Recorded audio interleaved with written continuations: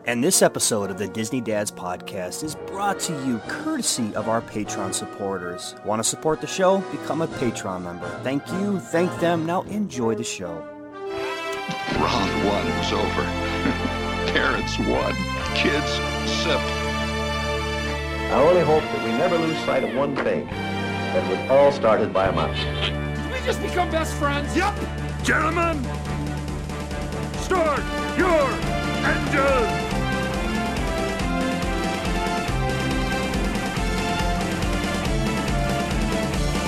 To infinity and beyond! There's a touch of madness around here.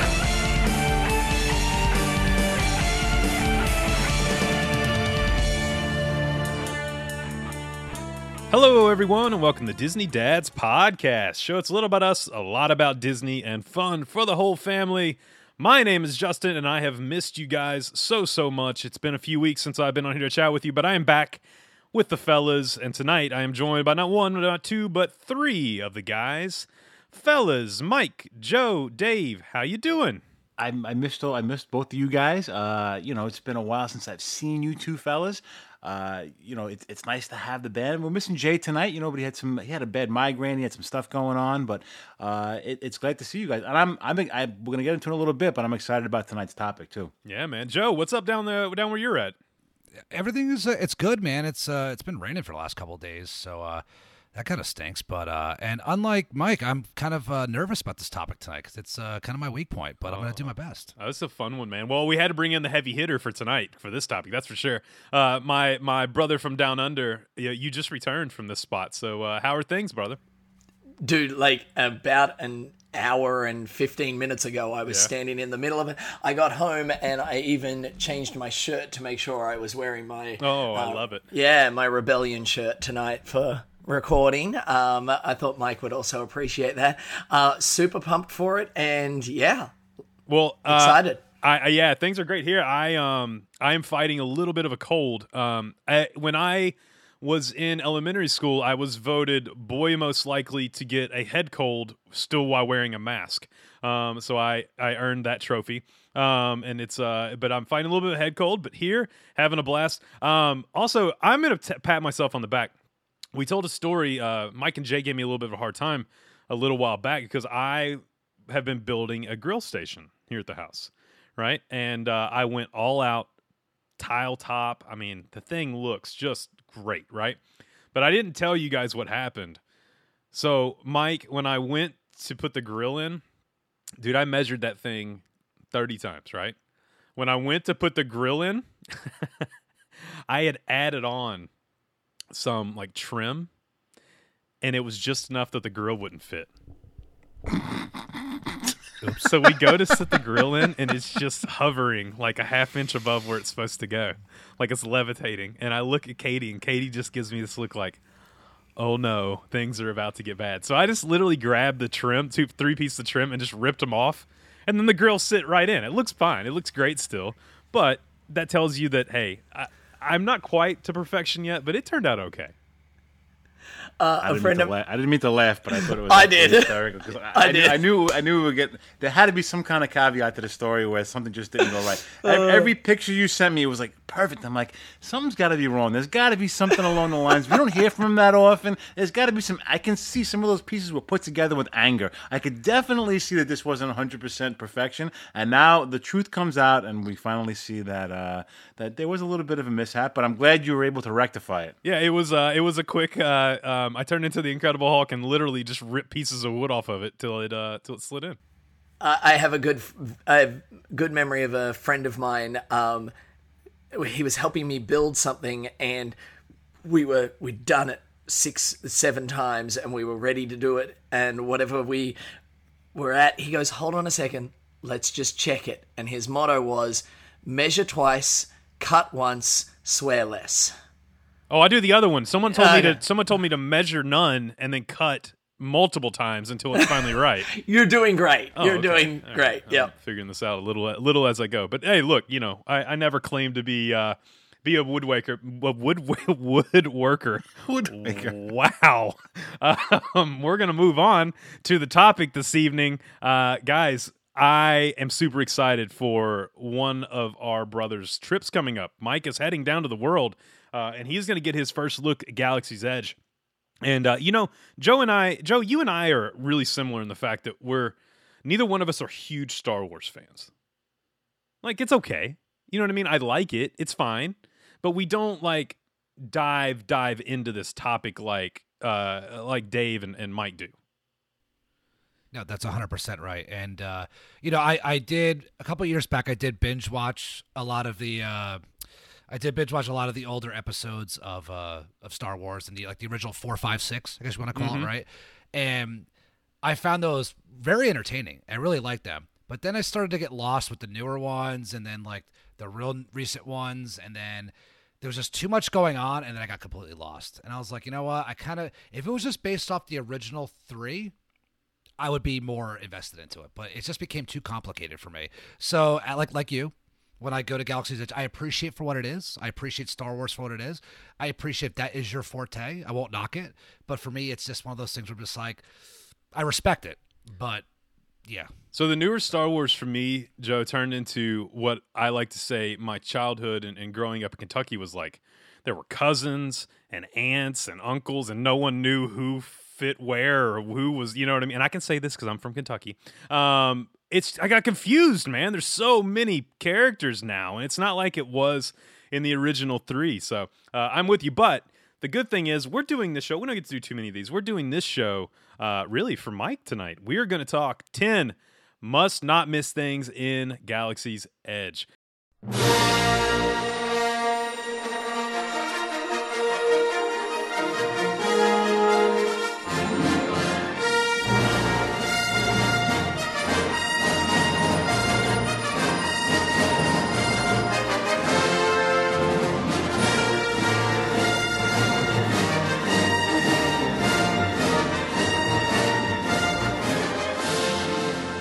As we go into it, I had a really quick story that I wanted to share.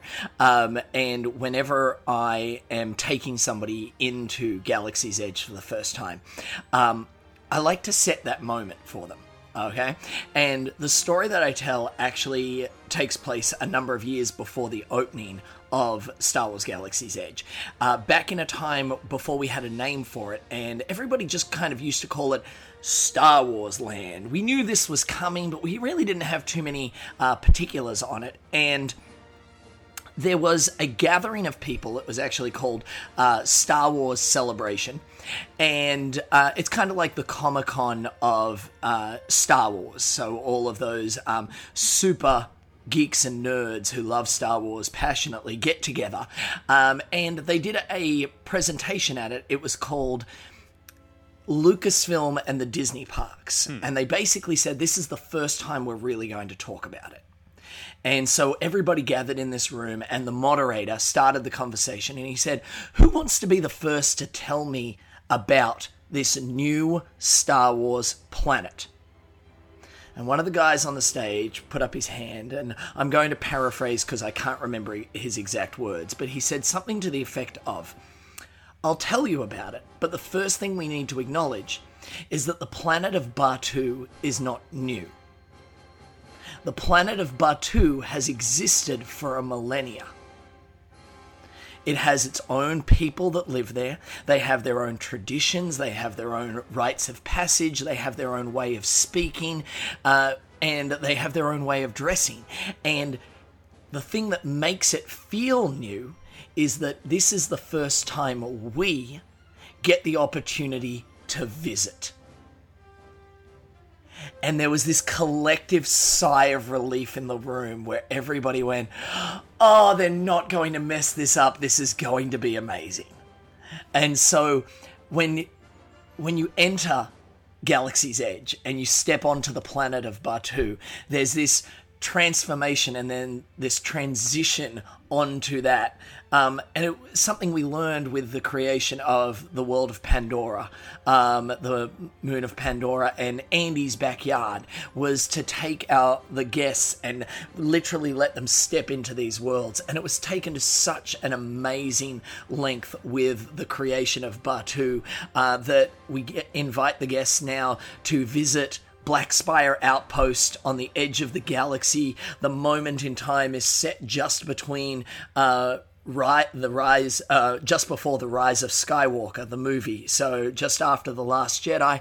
And this is Rey and Chewie have touched down. There's so many different parts of the storyline happening that there is so much to explore. Yeah, I tell you what, you nailed it perfectly. And going into our top 10, this is a perfect opportunity to go to, these are in no order, to our first one let's talk about. And let's talk about one thing you really must do every time you go on planet. And that is get to know the characters, get to know the people, speak the language, head over and see Kylo Ren and the First Order officers. Go over and see Rey and Chewbacca. Do those little things, whenever you're riding, see Hondo. Like, do all the little things that makes you a part of the story too. Dave, one thing I love when I'm on planet with you is you're great at this. You're great at taking it all in and saying, okay, we are going to use the language they use here at Batuu. And I think this is going to play even more so once we get the new hotel, because now people, as they enter, are going to be playing roles. For first-time visitors, like when Mike goes, give him some tips and tricks to speak the language and give him some places to go to where he has to see these characters because they tell the story so well. Well, the first one obviously is that the planet of Batuu has multiple suns, like many of the planets. I think it has 3 from memory. I'm not sure whether it's 2 or 3. I have been wrong before. So their standard greeting during the day is bright suns. This doesn't change if it's raining. It's just a standard greeting, and it's their way of saying hello. If it's in the evening, they say rising moons for a short period of time while Galaxy's Edge is open. And then they have sayings like, they're saying farewell, they will say till the spire. It is Black Spire Outpost, and it's their way of saying, I hope you farewell.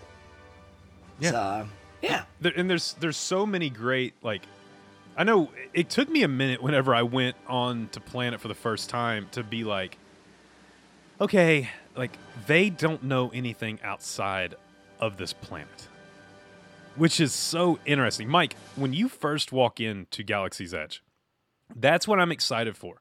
When you make that transition, which I really think, and I think Joe and Dave will agree with me, transition from over by Muppets don't come from Toy Story. Yes. Don't you think so? Yes. Yes. Yeah. I mean, the beauty of the way it's created and is that there are those 2 entry points. What we think of as the back door there at Toy Story is actually the main entranceway into it when you visit it in California. Oh, yeah. Okay. So they're both created equally. If you come in from Muppets, you do step into the forest area just outside the civilization, and you're right near Rise of the Resistance. But, I mean, it's an equally magical entrance no matter where you come from. However, I think what Justin is referring to and what Joe would agree is that when you come from Muppets, it's the complete obscurity of what you're walking into. You cannot see anything. It's just a giant tunnel, and it even looks a little bit like a New York tunnel of nondescript kind of element. Just less pee smell. That's it. Yeah, Mike. So what I'd say is, it's as a guy from Jersey, right? It's like when you get into the Lincoln Tunnel, but shorten it up by a bunch, and all of a sudden the next thing you see is like, bam, you're right in Midtown Manhattan.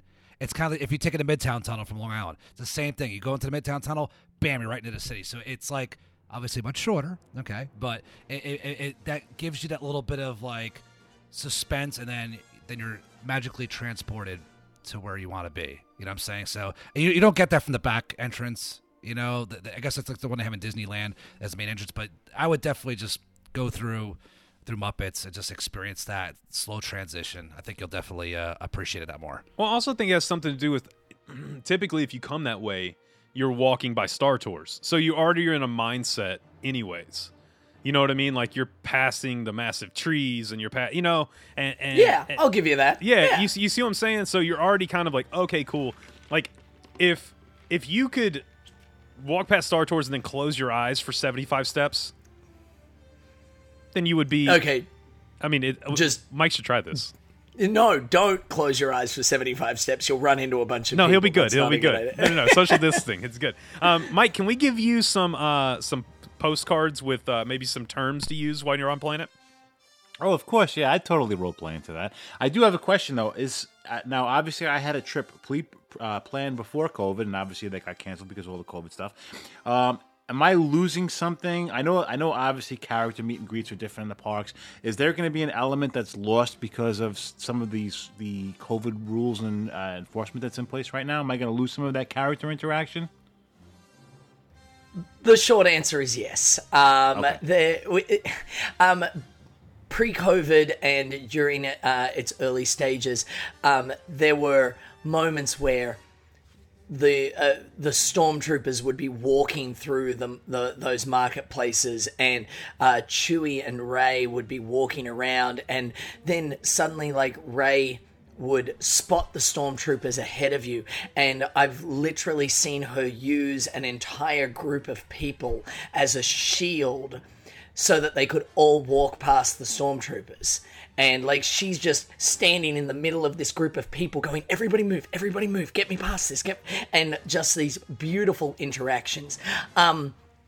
They have moved some of those, and Rey and Chewbacca now regularly hang out near the droid depot. There's a platform area and some vehicles that they might be trying to find some pieces that might help a Corellian freighter that they may have touched down on that needs some TLC, and then also some stormtroopers that hang out there, and also a Stormtrooper Kylo Ren element that happens down near the First Order end of that particular planet. Yeah, and that's a super, like, you know what it reminds me of?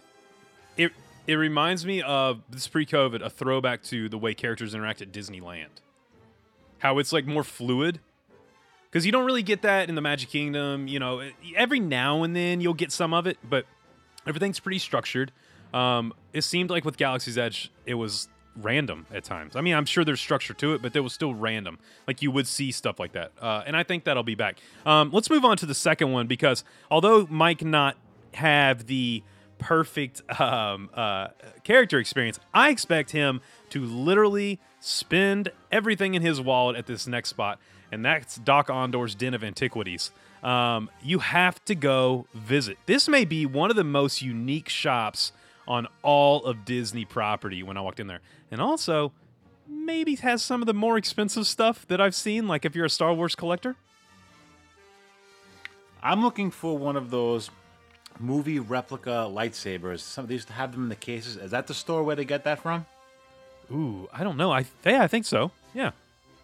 I believe it is. Yeah. Okay. I know they had them before. I know they had them in one of the gift shops, and I've seen them before, and they come in these really nice display cases, almost with felt inside. It's just the hilt, just the handle of it. Yeah. They have the Empire one, the Star Wars, the Rebel. They have the Luke. They have all the different, the hilts. And I really wanted a Darth Vader one, and I remember they had them in one of the stores, obviously pre-COVID. I wasn't sure if it was still open, and as much as I'm looking forward to this show, I've also been kind of not looking into a lot of it because I kind of want to go and be surprised when I go to spend my time down there. But I'm glad we're talking about this because I don't want to leave any details out as well. Joe, do you ever go in the stores when you're in there? Well, if you could find the doorways, because it's that detailed. It's because, Mike, you got to remember, I'm not going to give away too much, but it's not like walking through Tomorrowland and it's like, Mickey Star Traders. It's like you have to kind of look for these places or just walk by a wall and see if the door opens or not. I'm saying if like the wall side's open. So I've peeked in a few times. I've been into Doc Ondor's, some really cool stuff, really expensive stuff in there. I had no idea what a Kyber crystal was or one of those things. I don't know. They were selling in there, but it gives you good aura. It gives your aura good, Joe. That's what it is. I guess, but I'll say this: I'm a big sports nut. I'm a big NASCAR fan. If this was like a NASCAR themed thing, I would be looking at every little detail. So I can understand why, if you're a giant Star Wars fan, you would take interest in every one of these little shops and what they have to offer in there. They did have some really cool stuff. So, Mike, I would suggest take your time, go through every one of these things, because I believe Doc Ondor's wasn't that crazy busy when I went in there. I think because the things were more expensive.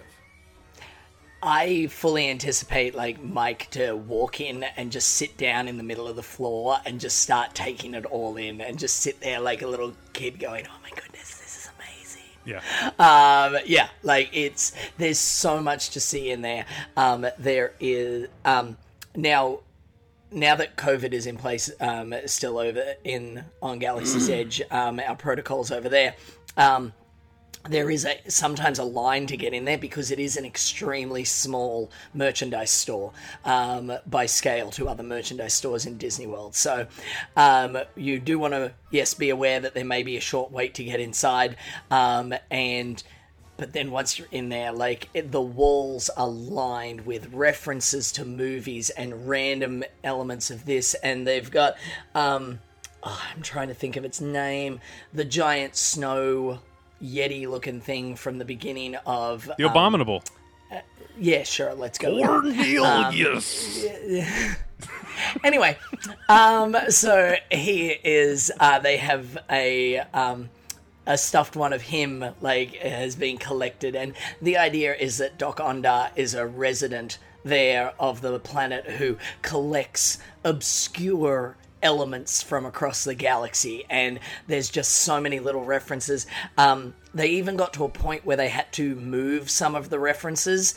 When it first opened, if you stood in an exact correct spot and you looked up in a particular angle, you got to see literally a tiny glimpse of the top of the Ark of the Covenant, which is obviously an Indiana Jones reference, which is also a Lucasfilm connection. So it just kind of was hidden in there, and they had so many people just wanting to stand there in this room looking for it, and it caused a problem, and suddenly Dok-Ondar found a buyer for it, and it suddenly disappeared. I know this is kind of off topic a little bit, but Joe, I want to talk to you just real quick, because Dok-Ondar's favorite Netflix show is F1 Drive to Survive, about the Formula One teams. It's so good. Yeah, I'm on like episode 2 of that. I have not finished it. Oh, I'm in season 2. It's so good. I'm not a huge F1 fan, but it's Me very either. intriguing. It's very different than American motorsports, put it that way. I've never Very watched a Formula One race in my life, and I am hooked. I'm addicted to this show. It's Much like a Dok-Ondar. He It's a- always has it on in the background. like Star Wars, F1 is a lifestyle. It Yeah. really is. All right, Yeah, sure. And the amount of money it takes to relocate all this equipment, same as Dok-Ondar having to relocate all this stuff it's insanity. So, really good stuff. Let's move on to our third one. I know Mike is dying to take in something that maybe he might get to do, and this is, of course, grab that coveted, much needed pass to ride Rise of the Resistance. Let's talk Rise of the Resistance. We're not going to save it for last because we've talked about it a bunch. But let's talk, Mike, all the reasons why you should ride Rise of the Resistance. Dave, take it away. Okay, first of all, Mike, I assume we're going to try for this, all right? Yep, fantastic. Of course, yeah. Good. And I think the good thing is I'm by myself the first day, so maybe if I have just a one-person party, I have a good shot of sliding in there a little bit. I don't understand the algorithm. I don't claim to know anything more than anybody else. What I will say is, yes, I have noticed that, and it's like any kind of digital queue where they've got people in groups. This computer is trying to, it has X amount per group. Once again, I don't know the number, and it's trying to find, and then it randomly assigns them, and then as extra people are added in, literally in the space of split seconds, it is trying to find a spot to put those size groupings. And so if you go in with 9 people, you might have a lot more trouble finding a group that has 9 spots available. Whereas if you are a single person rider, there is a lot more chance that, yes, you may, and I've found that. I don't have any scientific basis for how that works, but that is definitely, in my experience, what I have encountered and what I have found. Here's what I will tell you, and I know that you have worked very hard to not have any spoilers. You haven't watched any videos of it. and I'm always very careful in the way I word this because I don't want to build it up too much for a guest in case they don't get to do it. It's not something that is guaranteed. I know that feeling. Right. Yeah, and so if somebody told you, oh my goodness, this is amazing, this is the best thing that has ever been created, and then you don't get it, you're like, well, what am I missing out on? So I'll usually downplay it a little bit until the guests that I'm talking to, and until I know that they, have an opportunity to write it. My standard way of describing it, then this is purely a personal description, is that in my personal opinion, it is the single greatest ride that has been built by an entertainment theme park company in the world, period. You didn't build it up at all there. Cool. Yeah, excellent. Yeah, I was trying to... Joe, that's just my opinion. Joe, have you ridden this? I have, yes. I've got to do it once. And? So at least I've been to the Promised Land. It's really good. Even as... you don't have to be a giant Star Wars... bring it back down a little bit. Yeah, so you got to bring it back to reality Joe here. You don't have to be a Star Wars fan to appreciate how good something is designed. It was really good. When I got off the ride, I looked at my wife. I said, that was really good. I had no idea what was going on in the story. I honestly did not. There was things going on. I won't say specifics because Mike's been really good about avoiding video, but I was like, that's pretty cool. I don't know who that guy is. Like, I'll be honest, I'm not a Star Wars fan, but it was really good. The fact that we got stuck with the stormtroopers for about an hour and a half. Oh, really? Yeah, I got stuck in the room. I was literally answering work emails on my phone.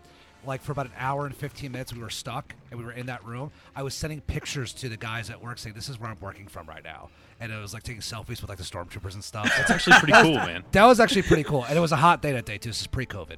So, but yeah, it was, it's a really, like, you know, like Dave said, it's a really good, like Dave said, it's the best attraction ever. It's really good. I mean, I haven't been like on like Ratatouille and some of the other ones that get a lot of praise, but it was very, very good. Just some of the effects. I know it breaks down a lot. It's newer technology, but it's really good. I think Mike would appreciate the storyline more than I did because I really didn't understand it. But some of the things that were happening, I was like, ooh, didn't expect that. You know, like, oh, that's pretty cool there. So yeah, it was pretty good. Dude, when you walk in the room there with all the stormtroopers, it reminds me of my middle school dances. Like if the stormtroopers were girls and I had to just stand over on the other side, then that's the perfect example of what my childhood was like. You were a wallflower? I was a wallflower for a bit. You seem too cool to be a wallflower. I wasn't cool, Joe. Here's the thing. I see that. No. I 100% understand. Here's the thing. I am not tall now by any means. But until my sophomore year in high school, I was 4'11". And dude. I was a little dude. And so it didn't play well. And then I hit my growth spurt of 2.5 inches. And came back for my sophomore year, so it was good. But Mike, I'll tell you this, man. The one thing about Rise of the Resistance for me was it was a story. It was you know that song. It's a song that never ends. It goes on and on, my friends. It was that thing, but in a good way. This thing, like, you don't realize the story starts in the queue. I mean, you are in the story from the very beginning. I think it's 18 minutes long. Has 65 animatronics in it. It is gold, absolute gold. So, from the story point of view, and once again, not giving anything away, the thing that I feel needs to be appreciated most by a Star Wars nerd, that I am, self-confessed, is that at the beginning of The Rise of Skywalker, General Hux receives a demotion, okay? And there's a throwaway line in that scene where they tell you that General Hux receives a demotion because of his poor performance at the Battle of Batuu. Rise of the Resistance is the Battle of Batuu that is referred to in that movie. So not only is it just an attraction, this ride is actually part of the canon that is Star Wars. And I think that's really the beauty from a Star Wars enthusiast point of view for this particular attraction, is that you're there living one of the moments that is part of the Star Wars storyline. Do you think this gets better with the more times you ride it? Because there's certain attractions that yes, it has that first time wow factor, but you almost miss little details because, you're kind of in the midst of it. But there are definitely details to get. And once you ride it, you can take in more of the story without being so enamored, just trying to be like, I want to be completely in this moment. You can sit back, relax, and take it all in. So I'm hoping, Mike, are you going to be at Hollywood Studios for multiple days, or are you just doing the one day? 2 days. I have that Friday by myself, and then I have with the girls on that Monday. So I have a shot by myself on Friday, and then I have the 4 of us on that Monday. Are you going to try to do it both days? Oh, absolutely. Yeah, Okay. because the girls will love that. Absolutely. Yeah. So Yeah, and it's a good, to be honest, even with a boarding pass, I think it's a good hour experience. now, if I get lucky on the first time, that Friday morning, and I get a boarding pass when I first get in, do I have a second shot of getting that 2:00 boarding pass too, or they automatically they disqualify you from the second shot? You mean if you already It got is. one? Go ahead, Dave. Right. Yeah, it's my understanding that if you got one earlier in the morning, you're only eligible for one a day. Gotcha. Okay. Yeah, I didn't think you could double up. I'm pretty sure, because do you remember that when they first started doing this, the pandemonium that ensued when it was, I think at one point they like gave everyone one day, which is just crazy. It was nuts. Yeah. So It was but they nuts. got it figured out. Now it works. It works pretty well if you can get it. And look, what else do you do? Do you have a 10-hour queue? No. No, we've seen that fail miserably. Well, even you can't do that in COVID. There's no way. right, I think we'd go to Tower of Terror. and back again. Yeah. So, like, what are you going to do? I think they're going to do the same thing for Tron too. So I think it's a good way to introduce these new attractions.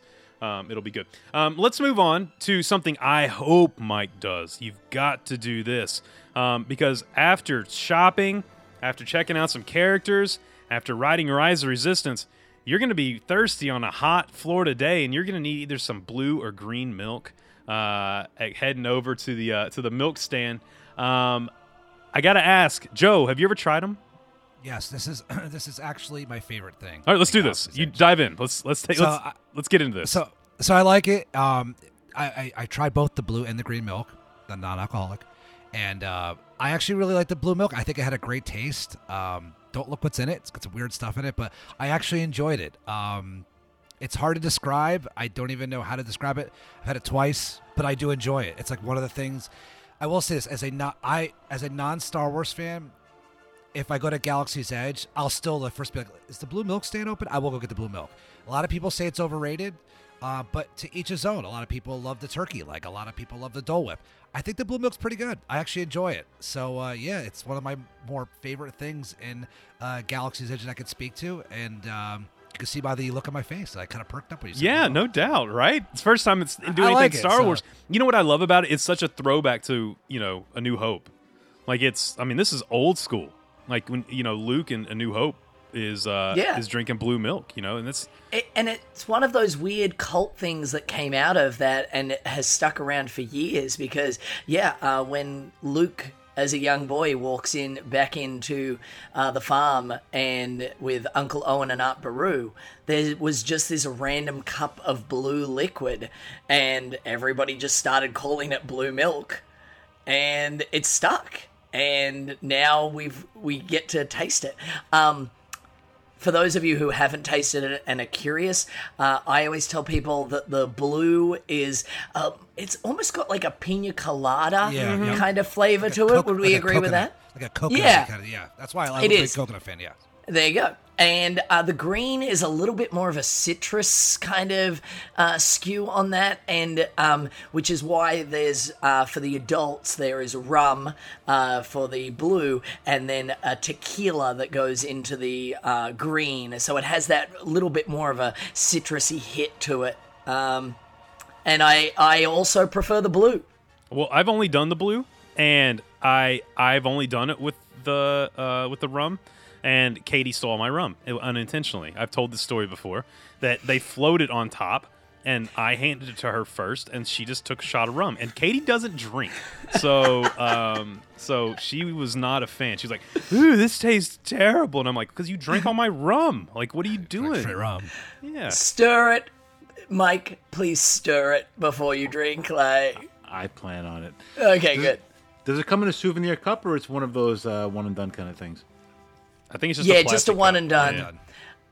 It's always fun to watch what people are drinking from because of alcohol laws and things like that. They're actually served in different shapes. So the round cup means it's a non-alcoholic version, and then the square one has some extra fun in it. Which is weird because when I have alcohol, I'm definitely not a square. Really? You're just still a wallflower, though. All right, let's move on. I'm happy. I'm happy you're going to try this. It's definitely good. Well, if that doesn't quench your thirst, man, this cold medicine's got me rolling. Quench your thirst, buddy. You can head over to legit my favorite thing about Galaxy's Edge. I've had a blast every time I've been in here. So much fun. And I know, Mike, that this is still a maybe. You don't know if this is going to happen or not. I think we can make it happen, though. And that's going over to Oga's Cantina to have a beverage. I will tell you guys this. The first time I did this, like I said, I'm not a huge Star Wars fan. Katie is not a Star Wars fan at all. I don't think she's seen any of them, to be honest. We had so much fun. So much fun. We went in there and, I don't know if it's still this way. I'm sure it is. We can only get 2 drinks. We went in. We had our 2 drinks, but Katie loves the Jell-O shots. And one of the drinks is a Jell-O shot, pretty much, that has, like, Pop Rocks on top. And, dude, she crushed them. She loved it. It was a blast. It's fun. Mike, it's a must-do, man. You've got to make friends with somebody with a reservation and get into Oga's Cantina. That's for sure. Yeah, I've been trying every day, every single day, multiple hours of the day, just trying to see if I can get maybe somebody canceled and I wind up getting a reservation. But like you said, if I can't, then I'll try and make friends with people online and offer their first round of drinks. So if anybody's going to be down there and they have a reservation, hit me up, and I will certainly buy you your first round if you get me in. And that's a steal, too. I mean, yeah, find a group of like 3 that's standing in a line knowing that there's going to be an extra spot at that table. And, all you can do is offer. But it is, from a theming point of view, like you walk in there and it is incredible. Oh. They do such an amazing job with the design. There's also some great throwback and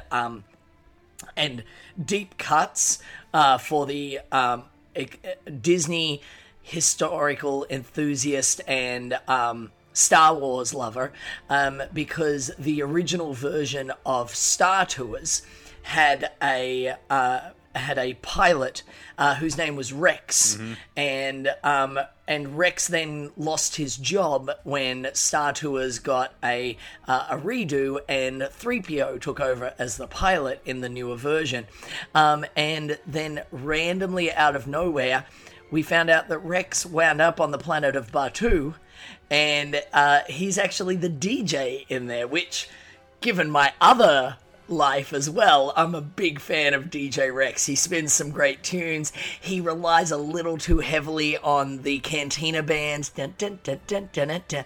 But we still have to love it. The one time I went in there, I FaceTimed Mike and Jay and Chris Masterakis, all 3 at the same time, and I was just going through, this is pre-COVID, going through fist pumping, like tss, tss, tss, tss, all around the place, just doing my thing. All right, you've been in, Dave, right? Joe, have you ever been? I have not, no. Okay, Dave, sorry. I'm gonna go. I have the menu pulled up, so I know it off the top of my head. All right, you've had a beverage there, right, Dave? I don't think I have. Really? What is wrong? Well, I go in there while I'm working. So go in there some other time. All right. I can't get a reservation. I'm like Mike. I'm gonna give Mike my 2 drinks, okay? And I know All right, people are gonna please. start screaming, okay? The fuzzy tauntaun, we tried that one time. That makes your lips tingle, Mike. Tingle, tingle. It's got a little foam on the top. I've heard of that. Yep. Yep. The fuzzy tauntaun is the one I did. And then really ahead. quickly while you're on that. Do you know what the internal temperature of a tauntaun is? No. Lukewarm. Lukewarm. Oh gosh, we're on a roll. Mike, it's a little expensive, but you get the souvenir mug, and I have the mug downstairs. The Yub Nub, okay? It's $45. It's rum. It's light rum, dark rum, citrus juices, passion fruit juices, and it's served in a souvenir mug. And the mug's pretty cool. It reminds me of the mugs from over at help me. Trader Sam's? Yep, Trader Sam's. They're a lot like that. So it's super, super cool. And then I'm trying to remember which one Katie did. I'm looking at it. Anyway, she did the one with the Bobo balls on the it, Bobo right? balls, yeah. Anyway, one of these, but she really liked it. But yeah, Oga's Cantina, man, is golden. All right, so here's the thing. All right, once this is all said and done, we all are going to be in Orlando sometime in 2022 together. We haven't figured this out, but the next Disney Dads trip will happen in 2022. And I'm sure we'll be in Orlando, a lot of us too. We all need to go here together. You all in? I'm in. I'm in. Yeah? The two gotta ask me Orlando, twice. the two Florida people are like, yeah, we're gonna be there. And I'm not saying that I won't be in Orlando, just Riley and I, in July, but I'm just saying, wink, wink. So maybe some of us can get together then too. Let's see here. Let's move on. Let's get to the fun stuff, man. Let's really talk about something fun. Mike, I hope you're going to do one of these while you're there. Although we did get a uptick in the price here, just announced this week, and that is going to either build a droid, which I have done, or building a lightsaber, heading over to Savi's workshop, or heading over to the Droid Depot. I'll give my opinion on the droids because that's the only thing I've done, so I don't have any experience with the other. I've even been in there because I've never had a reservation. I had so much fun with Riley building a droid. The whole experience was a blast, from her being able to pick out her parts to the conveyor belt to just the way it's handled, the way that the people working there, helped and interacted and told the story, and it was absolutely perfect. I recommend, if the lightsaber is a little bit out of your price range, or if you have younger kids, I really recommend building a droid. It's really cool, and also it gives you if you have kids, it gives you a great excuse to get one for yourself, and you could say it's your kids. They play with it for a week, and then it's yours. So you just kind of have to fill their heads with what you really want. But I had an absolute blast at Droid Depot. Joe, I know you haven't because But my nephew has built one. A droid, nice. Were you Yes.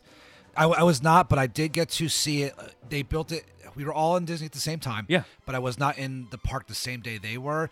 But I did get to play with it afterwards. It was fun. It's fun, man. It's fun, and if there's a Star Wars thing that I actually do love, I love the droids. So it's cool. I call them trash cans on my other podcast I'm on. I'm like, oh, the trash cans are awesome. They're actually really cool. I will say this: if I could just jump into the lightsaber thing real quick, Mike, if you decide to build a lightsaber, please stand in your hotel room with the lights off.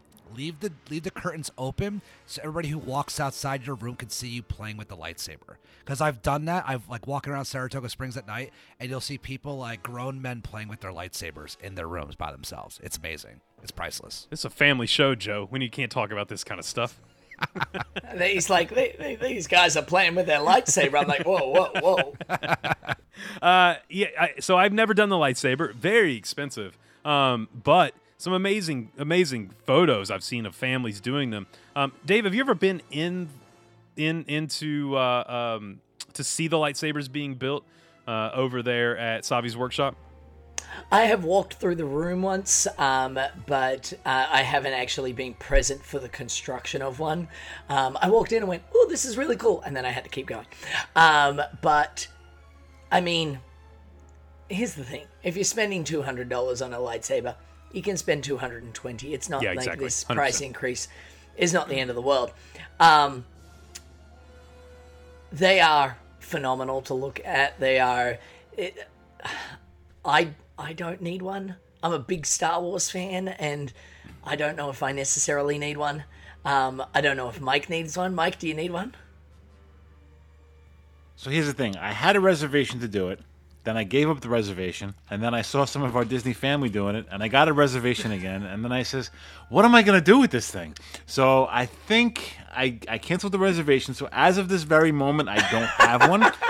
I think I'd rather buy the movie replica, because I think the movie replica ones, from what I remember, were about 140, 150 each, and they come in that nice case. I would rather do 2 of those and put those on display with some of my other stuff that I have, instead of having those big lightsabers, because the novelty for me is going to wear off very quickly, because it's a pretty big piece with the full saber.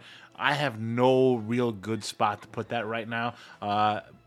When I leave this house and we moved out to our retirement house, and I kind of have my own little man cave room, maybe then. But until then, now I've been kind of banished to the garage. So it's all right, yeah. That's where I'm at. Can we talk about the power of Disney? I love the fact that when Batuu becomes a reality, right, and building a lightsaber becomes a reality, and buying the Coke can, what are they called, detonators or what, the Coke detonators that they had, the bottles of Coke that you buy, and it's like a detonator or whatever. The thermal detonator. Thermal detonator. There we go. But at the time, you couldn't carry any of this on a plane, right? And Disney goes to TSA and goes, "Hey, check it out, dude. We're making tons of money. Please let our people carry this stuff on." They're like, "Cool, okay, we'll change our policy for you. That sounds good." David reminds me of when Disney Cruise Line was coming into its infancy, and they go, "Hey, we would like to paint our ships the same color as Mickey," and they go, "Well, no, you can't have that color. It has the life boats have to be this color." And they're like, "We really like them to be yellow." And they're like, "Okay, you're Disney. You can be yellow." So Disney's the only company in the world. Disney Cruise Line's the only company in the world that has yellow lifeboats like that. So pretty unique. Very, very cool. Let's move on to something that I think, Dave, you'd be best to take this on. Hidden gems. When people talk about things in not only Galaxy's Edge but Disney, I really always urge people to slow down. Slow down and look around, because there's so much around Walt Disney World and around the parks that a lot of people miss when they're rushing to get on, or Australianing, to get on Space Mountain or Splash Mountain, or to ride Smuggler's Run, or to do all this. There's so many little things, little nods. And one thing I love about you and I'll be walking through the park, and we'll be talking about something completely off the wall, like something that's not Disney at all, and you'll just kind of grab my shoulder and be like, "Oh, wait, right here. I want you to look to your right, and right over that limb, there is a toothpick that was left there by an Imagineer that was concreted over." And you're like, "Oh, cool, I didn't know that was there," Take me through Galaxy's Edge. Some of your favorite little notes that you like to point out to people. There are so many wonderful things in Disney that we get the opportunity to, and if you know about them, it's just that cool little moment where you're like, "I know about this." It's actually one of the things that annoys me with some of the way social media is going nowadays, where people need to post and sometimes have a negative impact on some of the cool little things, or things that make people laugh in our Disney theme parks. But I do have a couple that, when I saw you put this on the list, I was like, "Oh, I've got a couple to bring to that."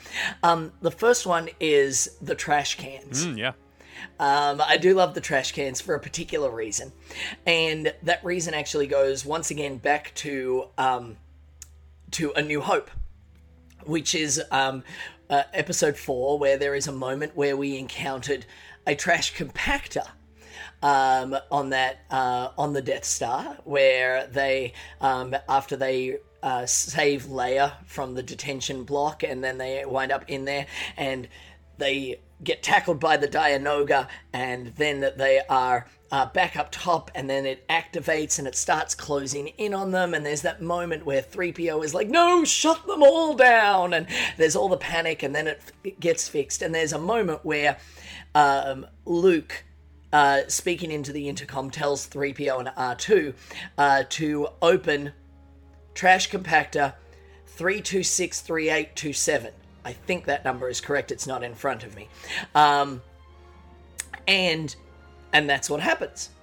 And that number is actually printed on every single trash can in Galaxy's Edge. So when you're walking around, you'll actually encounter that number printed on all the trash cans. The nod within the Star Wars universe is that legend has it that is actually Mark Hamill's phone number in California while they were filming in England, and George Lucas told him, hey, just pick a number, whatever number it is, say it the same every time so it doesn't matter what take I use, that's the number. To the best of my knowledge, that is no longer Mark Hamill's phone number. Please don't try. Why not? Give it a shot. That would be weird. It would be weird. You need an area code, yeah. But yeah, so a great little reference there. There is a Dianoga located in the water fountain near so we have that same alien makes an appearance on the planet of Batuu. It's the little one-eyed thing that, yep. And then one of my other, a couple of other things. One of my favorites is there on the underside of the navigation pod on the Millennium Falcon. When you're standing looking at the Millennium Falcon, there's what's called the navigation pod, which has the windows, and it's closest to the entrance of Smuggler's Run. When you're standing there, all the way underneath, there is a little hidden miniature version of the Millennium Falcon located on the Millennium Falcon. So they can't really do a hidden Mickey because Mickey doesn't really exist in the Star Wars galaxy, but this is an amazing moment where there's a Millennium Falcon on the Millennium Falcon, and it's just so well done. Yeah, I want to talk a little bit about Please. one of my favorite things, and that is the massive foot that sits right there. Massive foot that comes from a previous attraction. Am I correct? Yes, indeed. Go ahead. Please. No, after you. Go ahead. So I'm not. I actually. That foot is located just up outside the door of Doc Ondar's Den of Antiquities, and does make a reference to a previous attraction. It is, if I'm not mistaken, the foot of Anubis, I think it is, from the Great Movie Ride, in that scene where the host would take back over from the gangster who had kicked him off the ride earlier. In that moment where the wall would spin and all of that, they took one of the set pieces there, and there is a giant foot just outside the Den of Antiquities. It's a good foot, too. They have summer feet. It's a great foot. They have summer feet. Yeah. It'd be terrible if they had, like, mangled toes and stuff. We're getting to summer. Yeah, that would be weird. That would be weird. Awful. The Egyptians were good at that. It's fine. Pedicures? Nice. The only other one that I had to make reference to is that in the marketplace, there is, and this is probably my favorite, if the foot is yours, this is probably mine. In the marketplace, there are 3 vehicles lodged on the wall. There is a red one, a green one, and a blue one. And in the middle, the green one kind of looks a little bit like a Star Wars-y motorbike, hovering motorbike kind of element. And that particular vehicle has 3 letters written on it. They're white letters, and it's written in Arabesh, which is the language of the Star Wars universe. And in Arabesh, those 3 letters are LMA. And those 3 letters in that particular order within Disney's Hollywood Studios refers to Lights, Motors, Action. I didn't know this. Which is the attraction, the car stunt show that used to be in that exact area. And they tore it all down to leave room to be able to build Galaxy's Edge, and that particular vehicle, that green vehicle, is one of the motorbikes from that attraction that used to be ridden. They tore it to pieces and put it back together in a jumbled way that made it look Star Warsy and cool, painted it green, and then slapped those 3 letters on it. So it's actually a previous piece from that attraction, making reference and paying homage to what is there. Joe, now, it's amazing. That is really cool. When the Great Movie Ride was closing, I was like, I was up in arms, just like losing my mind. Then they knocked it out of the park with Mickey and Minnie's. I can see you being really upset about losing Lights, Motors, Action. I was actually more upset because I actually really liked the backstage studio tour from back in the day, yeah, back that's in the way original back. MGM. Yeah. But I was 50-50 on it because I had seen it so many times because I'm into motorcycles, I'm into cars. But after a while, it's kind of like 50-50 on it, man. I really, but I do appreciate the details that Dave just explained. It's kind of like I always have a smile when I go through a test track and I see the references to the old World of Motion. Mm-hmm. I like that. I like when they make references to the old attractions that used to be there. I think that's a little bit of that Disney magic that's still there. I like that attention to detail, so. Yeah, Mike, you Lights Motor Action, was that your thing? You jam? I did. I probably did about 2 or 3 times. I enjoyed it more than the girls did. I thought it was really cool. I actually liked, my favorite part of that was walking past a shop. I think it was either on the exit or on the entrance. There was the cutout, and you could see the guys working there, all the toolboxes in there. Me being a shop guy and being a shop supervisor, I enjoyed kind of peeking into the shop and watching the guys do the stuff in there. I would love to have it, obviously if it was still around, if there was some kind of backstage tour where you could get an up close, kind of how they do it kind of thing. That would have been really my jam. I would have loved that, probably more than the actual attraction itself. We did it a few times. I liked it, and it was good. Like I said, I really enjoyed that shop, though, as you would see. I think it was as you exited the attraction. They got me every time, man. Every time I thought he was driving backwards, and every time that car would turn around, and I would just be, I'd be like a fool. I'd be tapping people around me going, he's driving backwards better than I drive forwards. And then that car would flip around, and you would see that driver, and you're like, got me again. Gotcha. Got me again. Dave, let's move on to our 9th one. You mentioned it, I think it's 8th or 9th. Here we go. You mentioned it right in the closing, kind of talking about one of my favorite places to walk through, and that's the Black Spire Outpost Market. One of the better themed areas, I think, in Galaxy's Edge, and here's why.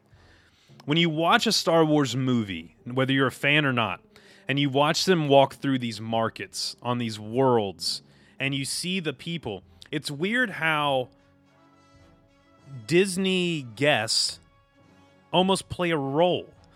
They did a really good job. I know they weren't planning for COVID when this happened, but they did a really good job in making that area feel more crowded than really anywhere else in the land. Like as you walk through. And it has to be intentional because it feels like a marketplace. Like as you're walking through and you can see into every shop, as you're walking through. You can see the Jewels of Bith and you can see the Wooden Wookiee and all those great spots. So I really, really enjoy this. Mike, I think this is one of those. And right at the end of it, if you go through, you have Rano's Roasters, which I've still not eaten at yet. I don't know if it's any good. Dave, you've eaten there, I'm assuming? I have had a Ronto wrap on a couple of occasions. Pretty good. So it fills a gap. Nice. Yeah, why not? Nice. If you walk through, you've got Rano's sitting right there. Mike, I really see you spending a lot of time in this area, just kind of walking through, looking at the details, like Dave was just talking about, and looking at all the different stuff you can buy. I feel so bad for the cast member that has to take his stuff back to his resort at the end of the stay. They're going to need a box just for Mike's stuff. It's going to be insanity. My wife's going to kill me. I'm already planning all of my excuses, but we really needed this. I'll put your mind at ease. Due to COVID restrictions, I don't think they actually do deliveries back to the resort for you. But what they will do is they will send it off planet and ship it back to your house for you. They'll take care of you, man. Mike's done this. He bought dude. Have you not heard what he bought? The Christmas. Mike, tell him what you bought at Christmas.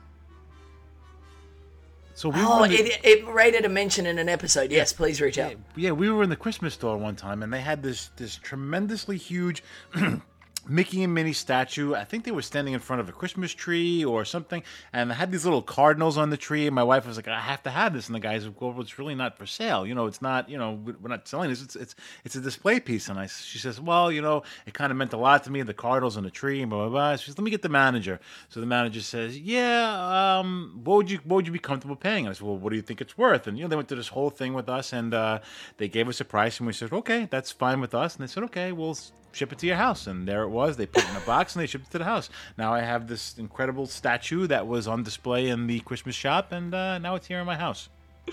Oh dear. Yeah. You're that guy. Yeah, the things you were talking about, the red and the green and all that. Yeah, one of those will be missing by the time Mike leaves. Yeah, it's just like, and Mike's got it under his arm, he's walking like, all right, off I'm heading back. planet. Yeah, it'll be good. Right. Ship it to me. Yeah. Well, let's move on to we have two left. And I am going really quickly. Sorry. Yeah. Oh, go ahead. Before we get out of the market, they did such a good job with the merchandising. I mean, Disney is amazing at merchandising in general, but they did such a good job with the merchandise options available there. And one of the things that I thought they did really well with was they wanted to do dolls. They wanted to do like some kind of keepsake that looks a little bit like a doll of some description. And at the beginning of Rogue One, there's actually a moment where a young Jyn Erso is playing with a stormtrooper turned into a doll. And so it kind of set this precedent within the galaxy that they could have things like this. So they then created a bunch of the characters from the Star Wars universe as we know it, and turned them into these almost handcrafted looking dolls. And they are tremendous. They are really well done, and just a really great little keepsake of your visit on planet. I'm not saying that you don't have a friend who might not like a doll, from on planet, but you might have a buddy that might need something like that. We'll move on to really what I think is one of the best things to do. I have said for a long time that you can buy dolls, you can buy lightsabers, but the best gift you can bring home from any Walt Disney World vacation or any trip on planet to Batuu is your photos. And that's why everyone should always do the photo pass every time they go to the parks. I really do recommend it. It is worth every penny for what you get out of it. And one of the things you must do when you're on planet is have some of the coolest photo opportunities anywhere in any of the parks done. Katie is a photo person. We have tons of photos on planet. And I will say this. Some of our best Disney photos come from on planet. When we built our droid, like I say, our droid. When we built our droid, same thing I did when Katie was pregnant. I say we're pregnant, like that. She gets so mad. We would build our droid, and this photopass photographer in front of Millennium Falcon. It's not very busy. This was back in August, and so there was not many people in the parks. Riley, in front of the Millennium Falcon, with no one behind her, and her droid, and this photopass photographer did an entire photo shoot. Didn't have to, but went out of their way, and those pictures are incredible. Then we proceeded to go back to Jumbo House, where we were one of like 5 families staying there, and Riley just piloted her droid all around the lobby, which was super cool. But amazing photos. The 360-degree photo, where it makes it look like you're on planet, like you're literally standing on a planet, is so cool. And then I love what Disney's done, and I believe this was the first time they did this, and they went on to take it to Magic Kingdom I know of, and that's the long shot. When you're standing in the hub there, you can have the long shot, and then when you're standing there, I believe it's where Kylo Ren comes out there. They do that long shot photo. I think it's one of the best things to do. Mike, I really have fingers crossed that you will do a solo photo session all around Galaxy's Edge, just you. That would make me so happy. I'm gonna RuPaul it up, and I'm gonna do my photo shoot like a model, and I'm looking forward to that. It's one of those things that, out of a lot of things that I've been looking forward to for a long time, it's gonna be walking into Galaxy's Edge and really. I'm gonna be spamming myself with pictures. I'm gonna be spamming you guys with pictures, and I'm hopefully get some good some photo shots. Yeah, dude, I can't wait. Joe, do you take a lot of photos when you're in the parks?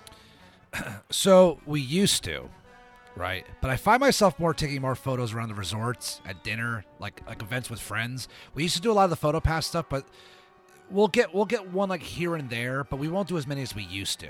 But we'll do a lot, like if we meet up with friends for dinner, we'll do like group shots. Oh, you remember this trip? So unfortunately, for what we're talking about right now, Jen and I, we've done one or two of the photos, the photo pass spots in Galaxy's Edge, But besides that, like the 360 photos, like the long shot, we haven't done any of those yet. No, unfortunately. Well, I know one thing. You love NASCAR. You love driving things. I do. This will bring us to our final thing, and this is something I think everyone should do. Why I think Rise of Resistance is the best attraction on Batuu.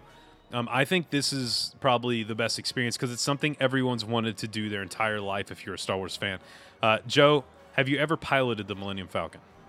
I cannot tell a lie. I have not. I've been the gunner and I've been the engineer a couple of times. You're great at pushing buttons, then, sir. I'm great at pushing buttons, and it seems like every time that I've probably been on it 3 times. There's always a small child or somebody who doesn't speak English that is piloting the plane, and we're just a giant mess. So, yeah, I haven't had a chance to do it yet. You're a nicer person than me. I stand right up there and go, "I'm piloting. Get out of the way. Here I come." Dave, you've piloted the Millennium Falcon, I'm guessing.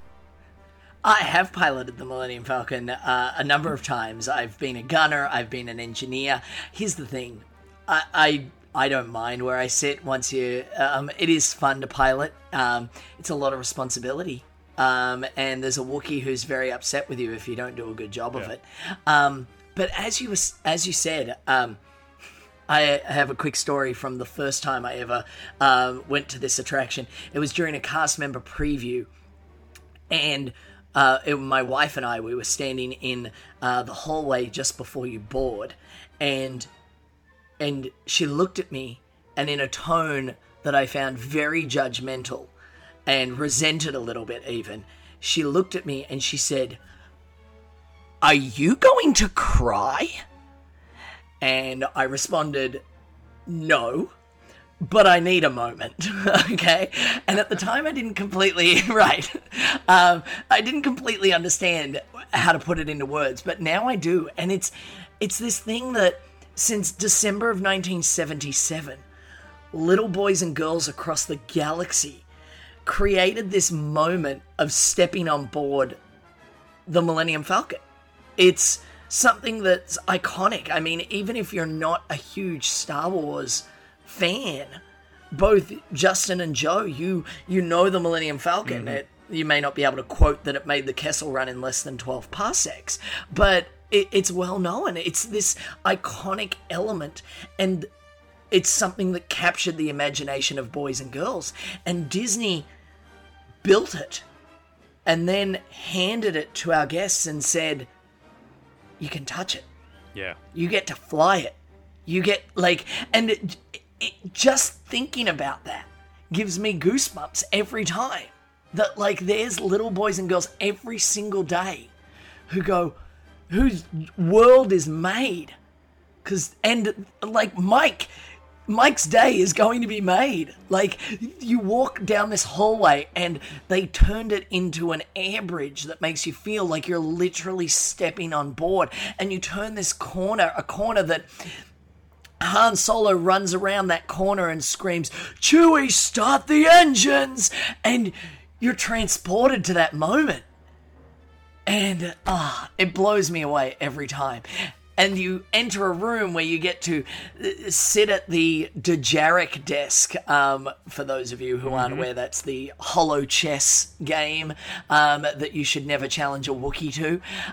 And in that room, if you spend a few moments and look at the details, and Mike, when you're in there, if you look at that cast member and say, "I'm about to ride, can I have a moment?" They'll figure out where to put you in a group or where your group is going to be, and take a look around at all the detail. In a random box on a shelf, there's the visor that Luke put on when he first trained to be a Jedi, while he was standing in that room while Ben Kenobi was training him. And it's got the small little flying device that shoots lasers at him in the same box. And so you've got these two iconic pieces from that moment where Luke first held a lightsaber, and you're in the room where it happened, and it's breathtaking. God, I love Dave's boyish love for this. I'm sitting here, I'm like, what do I like this much? I love, you know what I mean? I love his boyish love for this. It makes Joe. I'm just watching him. He is in heaven right now. I love it. But I love sharing it. Like, I enjoyed it for myself, and yes, I got choked up in the moment and I was transported myself, but then I love sharing it and telling people. And sometimes we're similar to why I didn't know how to answer my wife's question of, am I going to cry? Like, sometimes we don't even know why we are transported, why it is such an important moment for us. And so I love being able to, like, point that out and let people absorb it and take that moment for themselves and enjoy it. And, like, I will, you know me, you've been on tour with me. I will spend 98% of my day at the front of the group because we have a destination and we've got X, Y, and Z that we're going to do, and I want to take you there. And in that moment, I will step to the side and stand there, and I've got that boy, that girl, that dad, that mum, whoever it is that loves Star Wars, that this is their moment of the day. I will step to the side and I'll be like, welcome aboard the Millennium Falcon. I just let them walk it. I think if I could go to New Zealand and, like, walk through Middle Earth, I think that's where, because I love Lord of the Rings. Okay. I relate a lot. Yeah, cool. Yeah. I think that's where you're on their level. Plus, I just want to go to. Yeah, I don't have to duck to get through the doors. Finally, somewhere I just feel right at home. I would. I've always wanted to go to New Zealand and Australia anyway. So that'll be good. Look, I think it's the best experience inside. I love Rise of Resistance. I still think it's the best experience in Galaxy's Edge. I don't think that first time you do it and it powers up, and there you are, and you just it might get something special, buddy. That's the one moment more than anything I'm super excited for you to do it, because just like Joe was saying, look, we've done this now multiple times, the three of us have. It's cool, man, even if you're not really that into it. So for someone who loves it that much, it must be incredible. I mean, just like Dave was saying. So I'm crazy excited for you. I really hope that, if you can tell them, hey, I just want to pilot it once, and actually the waits haven't been that bad for it the last few times I've been here. So you can ride it a few different times. So you can really take your time. It was like 30 minutes this afternoon while I was there. Yeah. Which, all right, 30 minutes. And it's a good queue, That's too. not terrible. It's a good queue to wait in. It is. Yeah. Like, you're not, I plan on hitting it multiple times, especially if I'm there by myself. Yeah, for sure. Yeah, I have a question for Mike. You said that you're going to be there one day by yourself, like one of the first days by yourself? Yes. So I think that would be the Friday the 7th.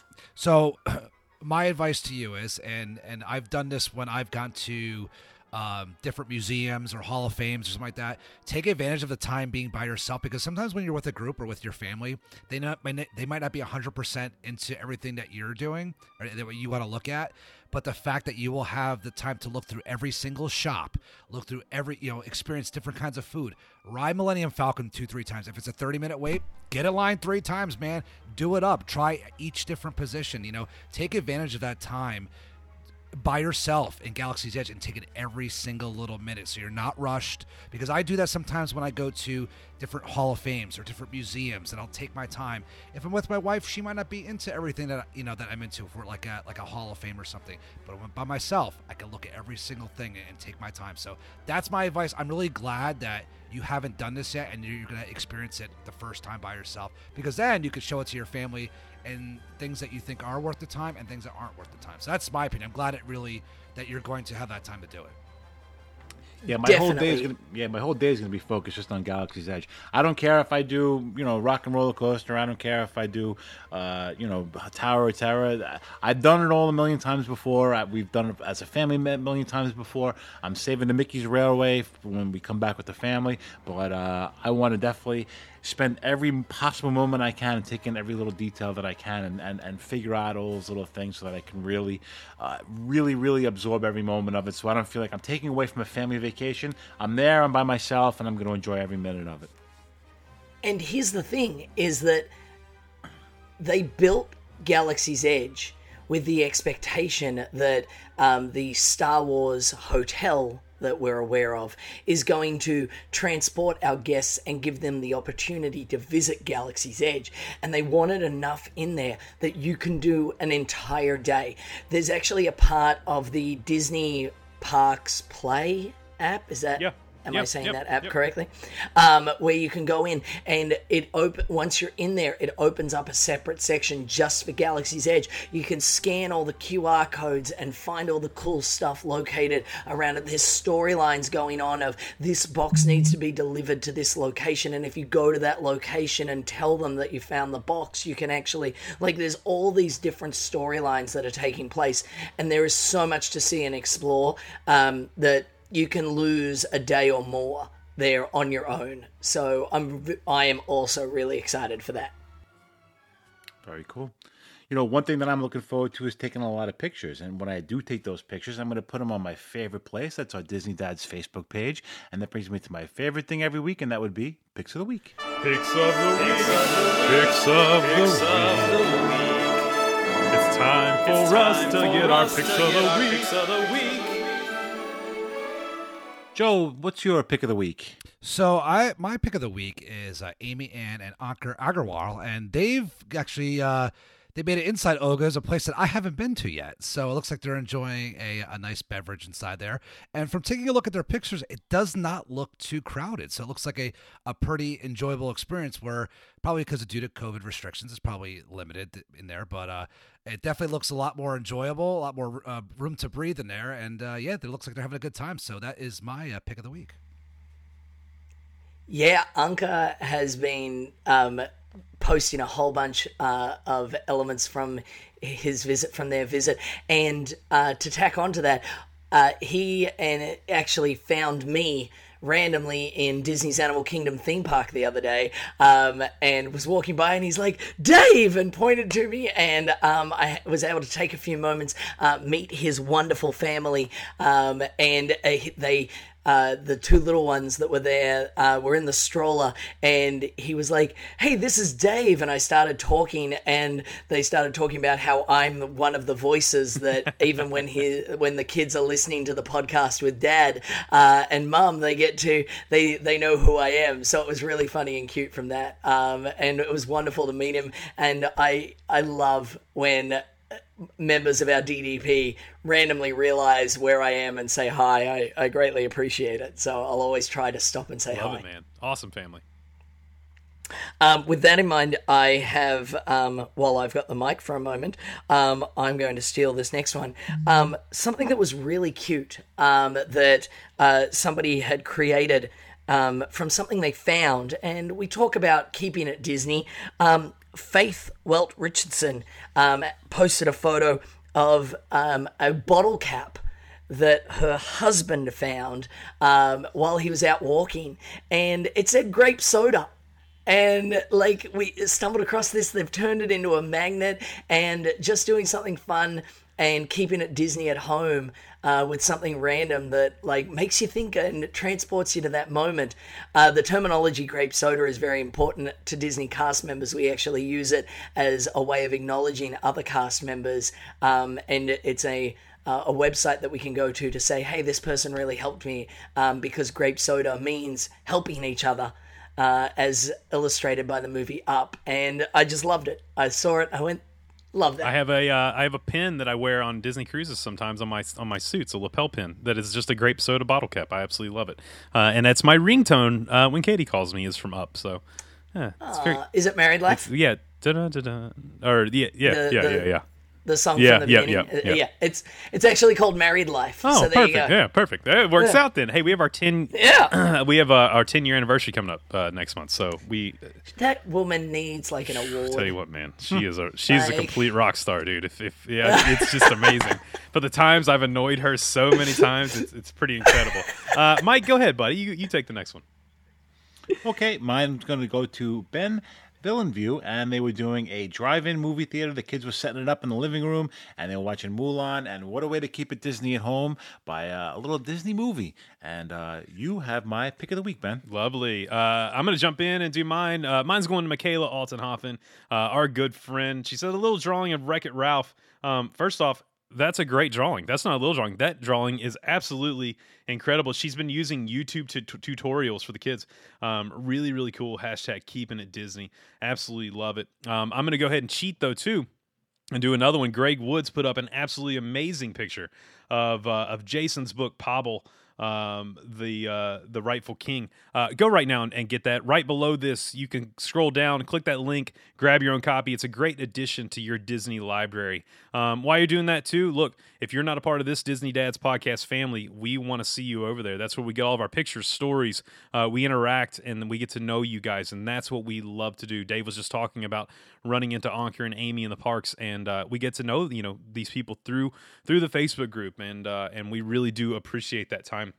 You can, of course, go to our website, www.disneydadspodcast.com. There you can find the link to all of our shows, and also you can find the link to our emails. We all have our personal emails. It's just our name. So Disney Dad Dave, Disney Dad's Joe at gmail.com, and, of course, Justin, Mike, and Jason, if you want to email us personally, or DisneyDadsPodcast at gmail.com. Last and not least, look, if you are interested in booking a trip, make sure to reach out.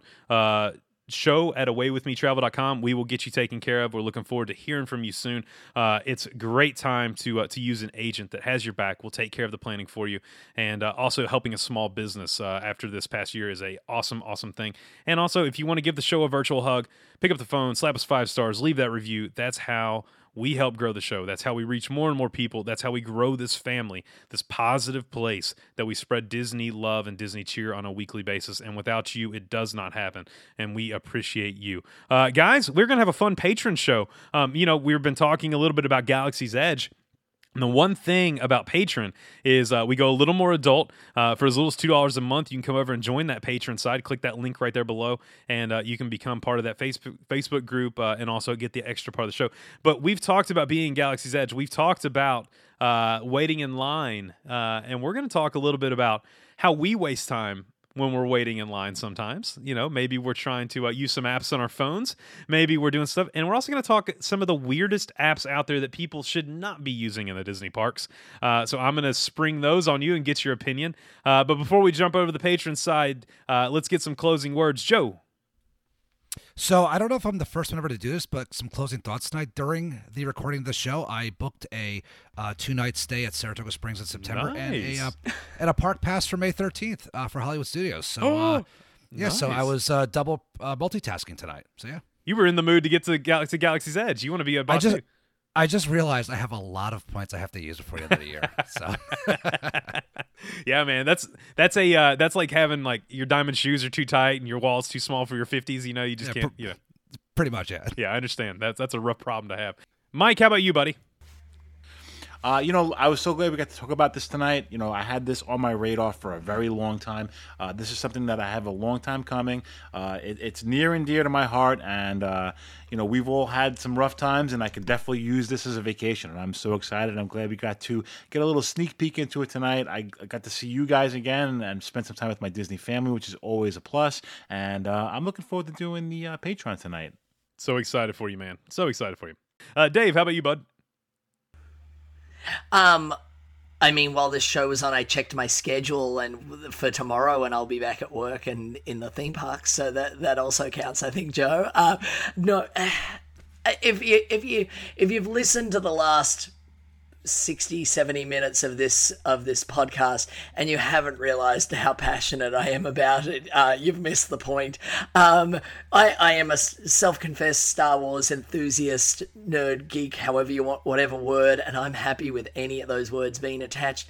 I love the Star Wars universe. It's a big part of my childhood, and Galaxy's Edge is one of those moments where Disney lobbed a ball and just knocked it out of the park in every way, shape, and form. And there's so much to explore. There's so much to talk about. There's so many little hidden bits and pieces, and I didn't even get to all of the ones that I know about. Really quickly, even if you don't need to utilize the facilities while you are in Galaxy's Edge, go to the bathroom. Just walk into the bathroom. For the way Disney extends the storyline, and so often we can be in Africa in Disney's Animal Kingdom theme park, and and you go bathroom and it's literally just like every other bathroom in Disney World. Go into the bathrooms located in Galaxy's Edge. Phenomenal. The way, the design of it, and the way the storyline continues in there, just with the design is amazing. Things like that you don't even think of. Just go and enjoy it. Spend a day. Spend a week. Like Mike. Well, be like Mike. It's the perfect transition because while you're there, you can check in at one of these super weird apps we're going to talk about over on the Patreon side, Places I've Pooped. No, you can check in and you can have your spot, and you'll be in good shape. Disney Dad's Patreon family, hang on for just a minute. Disney Dad's family, have an amazing week. Thank you so much. Spread some Disney cheer, and until next time, guys, we'll see you real soon. Have a good night, everybody. Cheers. Good night. From Mike, Justin, and myself, we want to say thank you. And remember, always keep it Disney.